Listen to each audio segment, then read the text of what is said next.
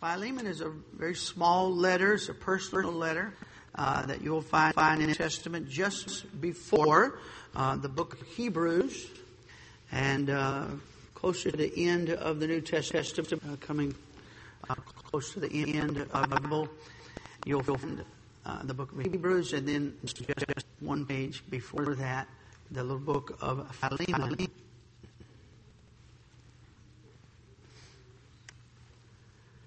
To do read a few more verses than we normally would, but I want to share these verses with you to give you the context of the message this morning. Stand with me when you find that book, and out of respect for the Word of God, we'll read together.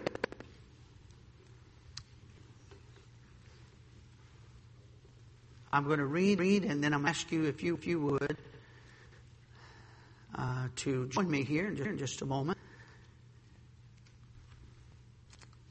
And I'm beginning in verse number 1. Paul, a prisoner of Jesus Christ, and Timothy, our brother, to Philemon, our dearly beloved and fellow laborer, and to our beloved Apphia and Archippus, our fellow soldier. It's presumed that this is Philemon's wife's son. I think that's probably accurate, though the Bible doesn't say explicitly so. But I think, in my opinion, this is his wife and son referenced here. And to the church in the house. So, it was a church that was started in Philemon's home. He was a well-off man and a man of means. And you use that to advance the cause of Christ, for which we thank the Lord. Verse number 3, grace to you and peace from God our Father and the Lord Jesus Christ. I thank my God, making mention of thee always in my prayers, hearing of thy love and faith which thou hast toward the Lord Jesus and toward all saints. Now that's a great way to open the letter. Letter 25, verse Paul's writing to his friend Philemon, and he's going to ask him something. He's going to ask him a favor of him. He's going to say, I want to do something for me. He's actually going to say, they owe this to me, but I'm asking. I'm not expecting. I'm asking. And but he starts the letter very kindly. He says, I pray for you, Philemon. And he said, I was hear about your love, faith. You've got a great testimony. And everyone knows about that toward all saints. Verse 6, that the communication of faith may become effectual by the acknowledging of every good thing which is in you in Christ Jesus. For we have a great joy and consolation in thy love, because the bowels of the saints are refreshed by thee, brother. He said, man, you put a smile on my face, and I feel your love, and you do the same for God's people. God's people feel the love of Philemon. He's setting him up for what he's doing. He's getting him ready for what he's getting ready to ask. It's not disingenuous, keep in mind, that he is sort of setting the stage. Wherefore, though I might be bold in Christ to enjoin thee that which is convenient. In other words, I could. The word enjoin means to command. I said I could tell you to do this, but verse 9, for love's sake, I rather beseech thee. I implore you. I beg you. I could tell you to do this, but I'm just saying, please do this. Yes. For love's sake, I rather beseech thee, being such an one as Paul the aged, and now also a prisoner of Jesus Christ. I beseech thee for my son Onesimus. Now, when Philemon got to that point and saw that name, I promise you, his whole changed. He'd been looking for Onesimus. Onesimus was a runaway servant. He stole Philemon and took off to Rome to start a new life, wound up in jail next to the Apostle Paul. And Paul won him to Christ. And began to teach him and began to grow. And Onesimus said, I want to be right with God. He said, he told Peter he'd done. He said, I know Philemon. By the way, that's Church of Colossae. Let's start in Philemon's home. And Paul said, good night. I know those folks well. I know Philemon. My goodness. He said, let me write a letter. He wrote a letter, it says in verse 10, I beseech thee, for my son in the faith. In other words, what he said right there is, I let Onesimus, that's what he said. While in jail, I want him to Christ. He's my son in the faith.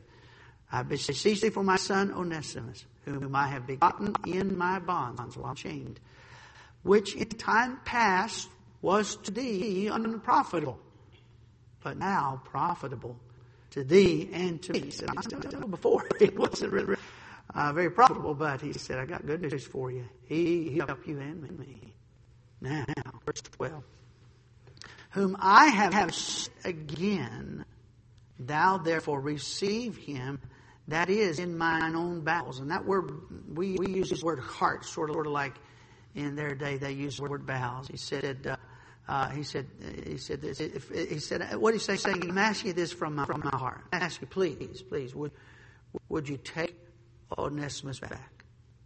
I've sent again. I'm sending him back to you. He's on his way.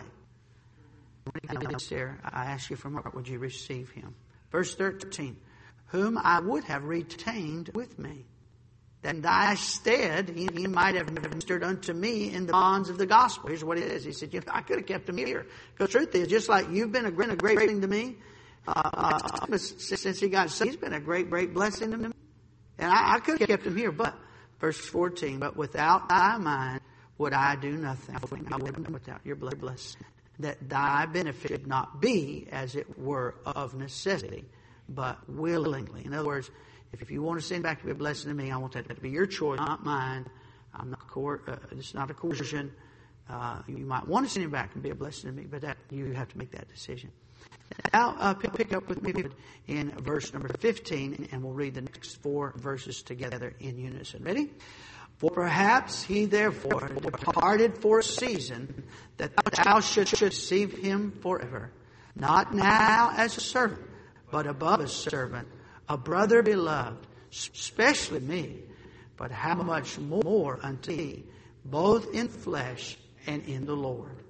If thou count me therefore a partner, receive him as myself. If he hath wronged thee, or oweth thee aught, put that on mine account. I want to take that last phrase as a title message. Put that on my account. Heavenly Father, please, through the power of the Holy Spirit and by allegiance to your word, help the truth to be expressed in power and may it be understood and be received and may it be applied. And may it bring great hope and rejoicing to the heart of a doubting saint. May it bring conviction to a false professor of faith. May it bring enlightenment to the one who's yet ignorant of the gospel and doesn't understand it. May today they understand it clearly. And may a transformation take place in our lives as we rejoice, perhaps, in what you've done for us, or as some come to know what you've done and appropriate it by faith. Bless the message in Jesus' name. Amen. Thank you. And you may be seated. As I said while we were reading, Onesimus was once served Philemon, this very devout, very devoted servant of the Lord. And a church was started in his home. His wife has a good testimony as well. And Onesimus stole from Philemon and took off to start a new life. And wound up behind bars, and by divine providence, next to the Apostle Paul. Great story. Amen. Oh, listen, God has a way of getting us where He wants us. Amen. And put people in our path, and that's what happens. Paul begins to talk to this young man. Paul calls himself an aged man, so just about everybody's young at this point in Paul's life. He talks to this young man, and he tells him about the gospel of Christ. And Onesimus is saved, and he comes to find out that he knows Onesimus' household, his master Philemon, and the testimony of Philemon, and so he writes this letter. There is a beautiful, what I think perhaps arguably the most beautiful doctrine of salvation. There's many doctrines associated with salvation. Doctrine just means teaching. There's many wonderful truths attached to the doctrine, the whole body of teaching concerning salvation. But I guess probably if I chose faith, it would be the doctrine of imputation. Now, if you don't know what that word means, don't worry about it. Imputation. It means to charge to an account. To charge an account.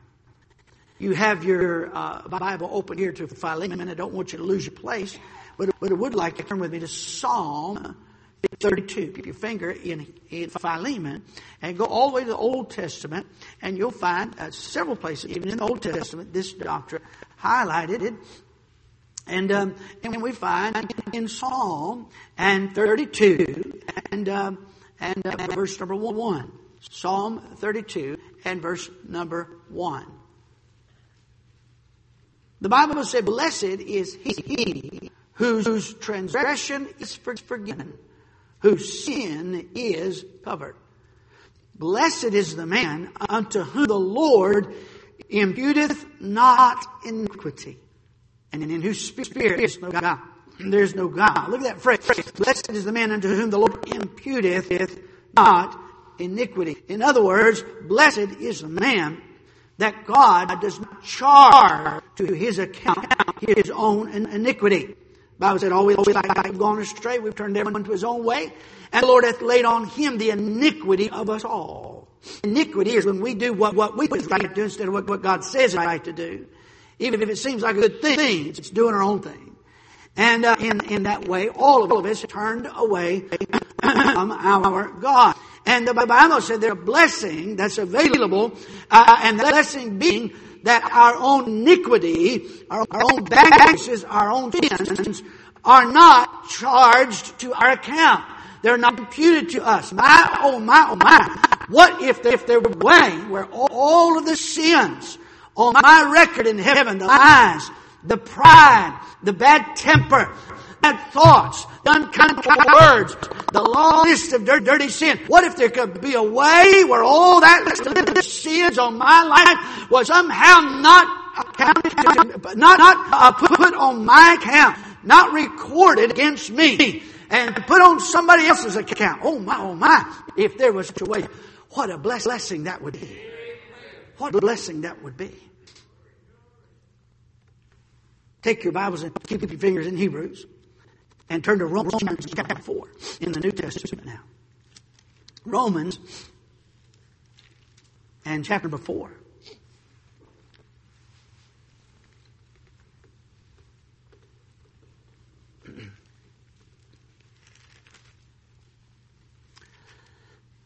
What shall we see then? That Abraham our father, as pertaining to the flesh, hath found.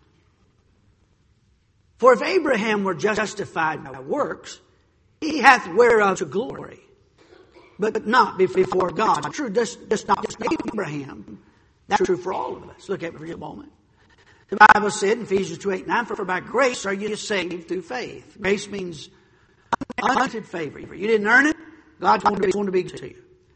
For by grace are you saved through faith. Faith is just a word. A synonym would be believe. Synonym would be trust. Synonym would be to rely upon. If Mr. pulled up on his new motorcycle here for the church, I didn't know about that, did you? I didn't either. Anyway, but if you did, hypothetical here. If he pulled up on a Harley Davidson motorcycle, I said, Pastor, hop on, I'll get a ride. I said, wow, man, Mr. Cook, I didn't know you had a motorcycle. He said, well, I just got it. Really? Yeah, just come up right over there. That truck right there in the parking lot? Yeah. My goodness. Wow. So I didn't know you was a motorcycle rider. He said, well, I wasn't. I am now. And I said, what do you mean? He said, I'm going to ride. I'm going to be a motorcycle rider. I said, so you used to have a motorcycle? No, sir, never didn't use that. So, like, how much have you actually been? He said, well, I'm starting this now, my first day. Hop on, Pastor. Yeah. I might say, Mr. Cook, why don't you go around the block a few 100,000 times, and then I'll think about getting on the bike with you. Why? Because to get on the bike means to rely upon, to rest upon, to put my confidence in, to believe in Mr. Cook and his ability. Right? So, when you see the word faith in the Bible, synonyms again, to believe on, to rest upon, to rely upon, to trust in. And so the Bible says Abraham was not justified by his works, because he worked hard. It was justified by faith. Ephesians 2:8-9, for by grace you are saved through faith, by trusting. And that not of yourselves, it is the gift of God. Faith to get saved is a gift from God. So for by grace you are saved through faith, by trusting, not trying, trusting, and none of yourselves is a gift of God, not of works. So salvation, grace, means that you didn't earn it. By grace are ye saved from eternal hell, the penalty of our sins. For by grace are ye saved through trusting, through faith in Jesus Christ, through faith, not of yourselves, it's a gift of God, not of works. You don't get it by working for it, lest what? Any boast. If I could get saved by getting in that baptistry, if I could be saved from an eternal hell by living a good life, if I could be saved from eternal hell by keeping the Ten Commandments, I would walk into heaven like this. Well, I made it, boys. Spotlight. Ding. Right? Lest any man should boast. It's not by works, it's by trusting. It's not by the good things I do, it's by relying on what Jesus already did 2,000 years ago when He died, was buried, and rose from the dead. And the reason it's not by that is that when you get to heaven, listen, you get to heaven boasting. Guess what the original sin heaven hasn't got? The archangel, the light bearer, head of the music, one of 3 archangels in heaven named Lucifer. Guess what got him kicked out of heaven? Boast. And you think you're going to go in because? You think you're going to go to heaven because of boasting? I don't think so. The Bible says explicitly so, verse 2, if Abraham were justified by works, he hath whereof to glory, but not before God. Oh, you glory in front of him. Look at me, how good I am, but not before God. For what saith the Scripture? Abraham, look at it, believed God, and his belief, his faith, his trust, his reliance, he believed God, and it was counted, there's the word again, unto for righteousness. That's the synonym to impute. It was counted. It was imputed. It was charged. It's like a financial term. To charge to an account. And Abraham's belief, Abraham's faith was counted unto him for righteousness.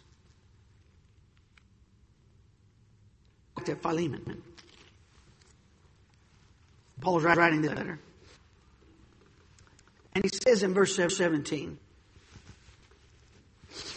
if thou count me therefore a partner, receive him as myself. Here's what he says. He said, look, if we are partners in the Lord, if we love the same Lord and serve the same God, and we work together for the cause of Christ, and finally, amen. He said, I'm asking you to receive Onesimus as though it were me. I'm asking you to receive him and accept him as though it was I who knocked on your door and said, can I take lodging? Verse 18. If he, Paul writes to Philemon, if he, Onesimus, hath wronged thee, or oweth thee aught, put that on mine account. Ooh, I'm about to get excited right here. Amen. Now we know he done. We know Onesimus has done Philemon wrong. And Paul, writing this letter, he said, now, Philemon, listen. I want you to receive Onesimus just like you received him. He said, I know that he did you wrong. I know he took from me. He said, but listen, you put that on my account. You charge that to me. I will pay you back what Onesimus took. And further, he said, if there are any other expenses involved in taking back and housing him and so forth, put that on my account too. Verse 19, I, Paul, have written it with an own hand. I will repay. Look at it for just a minute. Paul had a thorn in flesh. The Bible doesn't ever specify exactly what it was. There's plenty of references in the Bible to eyesight. And so, presumably, it had something to do with Paul's eyesight. There's lots of thoughts and conjectures that have been made through history. It doesn't say exactly. It seems to me a pretty good guess that it had something to do with his eyesight, because whenever Paul wrote something with his own hand, he made note of it. Paul worked through a dictation, and because of his eyesight, he would these letters, for example, someone's dictating. He gets to this part, and he says, "Get the pencil." Now, here's a man that's legally blind, and when he writes like and it's legally blind. The letters perhaps are large. She mentions that. You can tell by such large letters I'm right. They're large. Obviously, they're very distinct handwriting. And Paul said, I want to authenticate this letter. I want you to know for sure this is not fraudulent. Onesimus didn't take a handwriting class and copy my handwriting or something. This is me. Nobody writes like me. Verse 19, I, Paul, have written it with my own hand. I will repay it. I do not say to thee how thou owest unto me, even thine own self. But I'm not going to mention how much you owe me, Philemon. He's putting a squeeze on me. Verse 20, yea, brother, let me have joy of thee in the Lord. Refresh my bowels in the Lord. Do my heart good. Having confidence in thy obedience. I know you're going to do the right thing, Philemon. I wrote unto thee, knowing thou wilt also do more than I. In fact, you're going to go further. You're going to be even better to him than I'm asking you. With all prepare me also, for I trust that through your prayers I shall be given unto you. I have here, my friends, in this beautiful little story, the most picture-perfect view of the doctrine of imputation. Our salvation includes some fabulous doctrines. The blood, atonement, justification. But this little piece of it, imputation, it means this. It means when I come by faith to receive Jesus Christ as my Savior, I'm a sinner. I owe a debt. And I deserve to pay my sin debt. The wage of all have sinned. I'm a sinner. The wages of sin is death. The penalty is death. I deserve to pay it. I don't deserve to pay. Brother Schwartz has done. I deserve to pay what Brother Cook has done. I don't deserve to pay what Brother Hamilton has done. He doesn't deserve to pay what I've done. I don't deserve to pay what you've done, and so on and so forth. We're all individually accountable. We must all stand before Christ and give account of ourselves.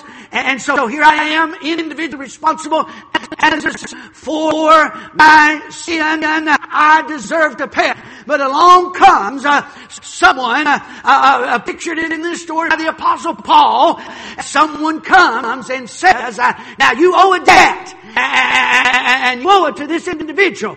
And you did wrong. And you owe him. But I tell you what I'm going to do. I'm going to stay in and I am going to offer to pay your debt for you. Listen, my dear friend. In this story, Paul represents the Lord Jesus Christ. Philemon represents God the Father. And Onesimus represents me and you and every other person ever been born. Every one of us born in sin. We owe a debt we could not pay. And Jesus Christ came and paid a debt he did not owe. And he said to the Father, he said, put that on my account. Take all of the sins of Onesimus, of John Shook, you put your name in there, and take all things that all the debt he's incurred by his sin. There's a wage, there's a price on sin. The sin ultimately is death. Take the price of sin, big old long list, a heavy debt, and put that on my account. Then he said this, and if there's any other expenses incurred, put that on my tab too. Can I tell you such a beautiful, and this sort of people don't understand the doctrine of salvation, get confused. People say, are you going to heaven? Yes. Are you sure? Yeah, absolutely. And I said, well, wonderful. How long are you saved for? Well, as long as I keep repenting. As long as I keep repenting. Suggestion is that somehow, some way, you keeping your sins confessed has some effect on your salvation. Hold on just a second. The doctrine of imputation. Blessed is the man to whom the Lord will not impute sin. The blessing of salvation is that Jesus Christ 2,000 years ago paid it all. The blessing of salvation is that He will not impute sin to our account anymore. Jesus died on the cross 2,000 years ago. He didn't just pay for all the sins of folks that were before Him in history. He paid for the sins of all mankind, of all time. Amen. He paid for all my sins. Jesus Christ, who is in human flesh, who lives outside of time and space, knew every person ever born, knew everything that ever be committed in the confines of time. We would say it this way: He died for sins past. He died for sins present. He died for sins future, the old, past, present, and future with God. But you and I who live inside of time and understand it this way: He died for sins past, He died for sins present, He died for sins future. Jesus paid it all to Him I owe. Amen. And when I put my faith in Him as my Savior, Jesus did this. All the things that's already on His record, all the charges, I pay for those. And if there's any more expenses incurred, I'll pay for that too. Amen. He shed His blood on the cross of Calvary. He died for all my, again, in the confines of time and space, we say it this way: He died for all my past sins and my present sins and my future sins. Amen.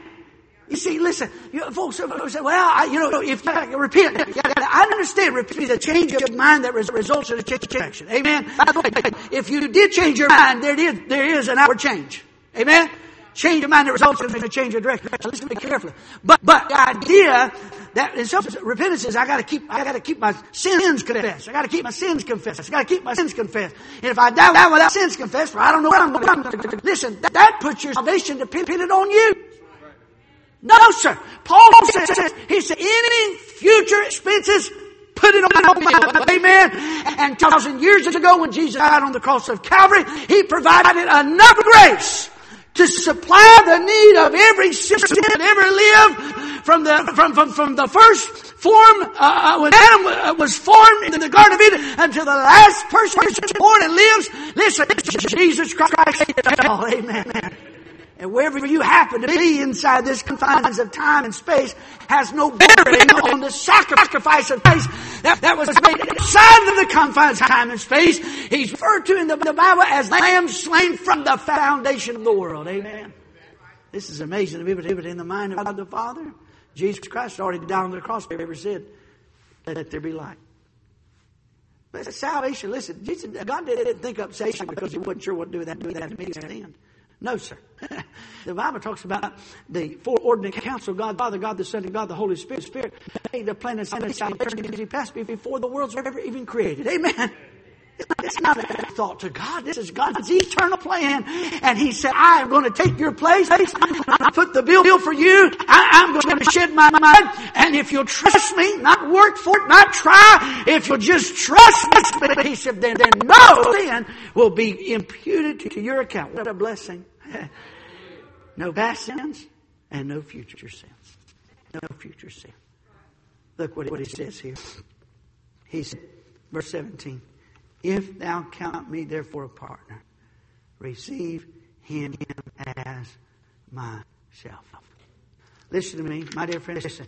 If you understand salvation and you put your faith and trust in Jesus Christ as your Savior, God the Father no longer sees you as you are. Now we're getting out of imputation over the doctrine of justification.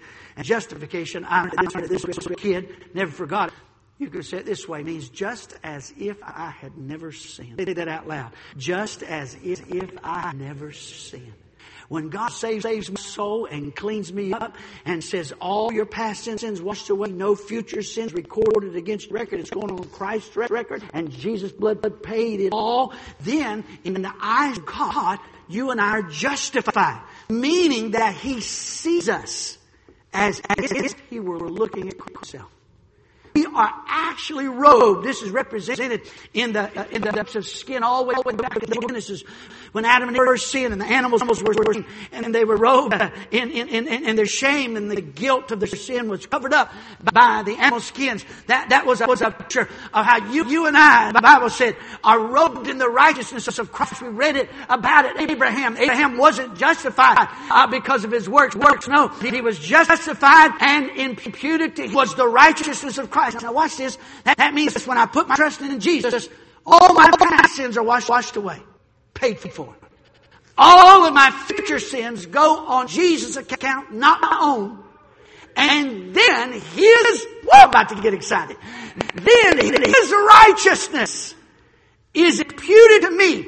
His righteousness, the righteous Christ, is imputed to me, and I am robed in the righteousness of Jesus Christ in the eyes of God the Father in heaven because of what His Son Jesus did, and because I acted what Jesus did. I now am forgiven, I'm clean, and I am in the eyes of God as righteous as His own Son, Jesus Christ. What a salvation, man. Can you imagine? Onesimus went and knocked the door. Onesimus, he knew what he had done. He knew what he deserved. He knew what justice would have meant. I knocked on that door. Wonder what conception I'm going to get. The door opened up. And true to the picture of imputation, I have no doubt, Philemon took Onesimus, embraced him. Welcome home, friend. Welcome. Why? Because Onesimus deserved it? No. Because they had a mutual friend whose name is the Apostle Paul. Amen. Do you know what the Bible says? Let us therefore come boldly before the throne of grace, that we may obtain mercy and find grace to help in time of need. Do you know what opened up that holy place? The Bible said it was the blood of Christ. The blood of the animals could not suffice, but the blood of Jesus Christ was shed on Calvary, and when Jesus died on that cross, He cried, "It is finished." When that happened, there's a bunch of us got saved on Calvary Day. A bunch of them, the Bible says. Why? Those men that ministered in the temple, many of them were saved. Why? Because all of a sudden, at 15 feet wide, 40 feet high, big old thick veil that separated the holy places from the Holy of Holies, it tore, the Bible said, from the top down.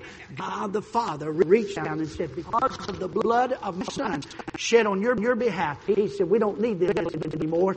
And He rent the veil, amen, and therefore come boldly before the throne of grace, that we may obtain mercy and find grace to help in time of need. Listen, when I get to heaven, there'll be open arms for me. I have an audience with the King, amen. I get to go right straight to the throne. I get to worship my God. The Father will receive me, not because I'm worthy, but because Jesus Christ is worthy.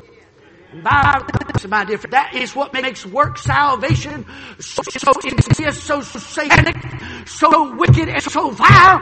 If salvation has anything to do with my behavior, what I have done or what I have not done, if getting it or keeping it has anything to do for me, then it is grounds for boasting, and the very sin that got Lucifer kicked out of heaven, you think is going to be reintroduced? When God left me to heaven, I said my prayers all the way to the end? Because I kept all the commands all the way to the end? No, sir. No, sir. Salvation is what you realize that has nothing to do with me. It's not this, it's not my goodness. It's not I turned over a new leaf. No, sir. It's this letter that I have in my hand. And somebody, said, I'll pay the price. And you put all the charges on my account. And any future charges, put that on my account and receive Him as you would receive me. And you and I, that are born again, received, not on our own merit, but because the righteousness of Christ has been imputed to our account. What a salvation. Why wouldn't we want to live for such an one as this? You know what I think?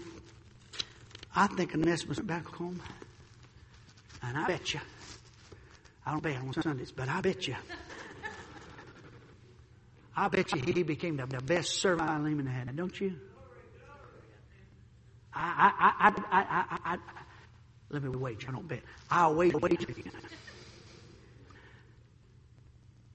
that Philemon found in Onesimus a better servant than ever he had. Why? Because someone else brought them to each other. Are you saved today? Are you saved today? Don't you think that you and I owe something more than just a little tribute here once in a while? Don't you think that the Savior who paid the penalty for our sins deserves us to be completely devoted to our God? Listen to me. Paul did this. He said, present your bodies as a living sacrifice. This is your reasonable service. Based on what Christ did. So we could be forgiven and clothed in His righteousness. It is not unreasonable for Him to expect us to live a completely devoted life. Would you bow your heads, please? Put that on my account.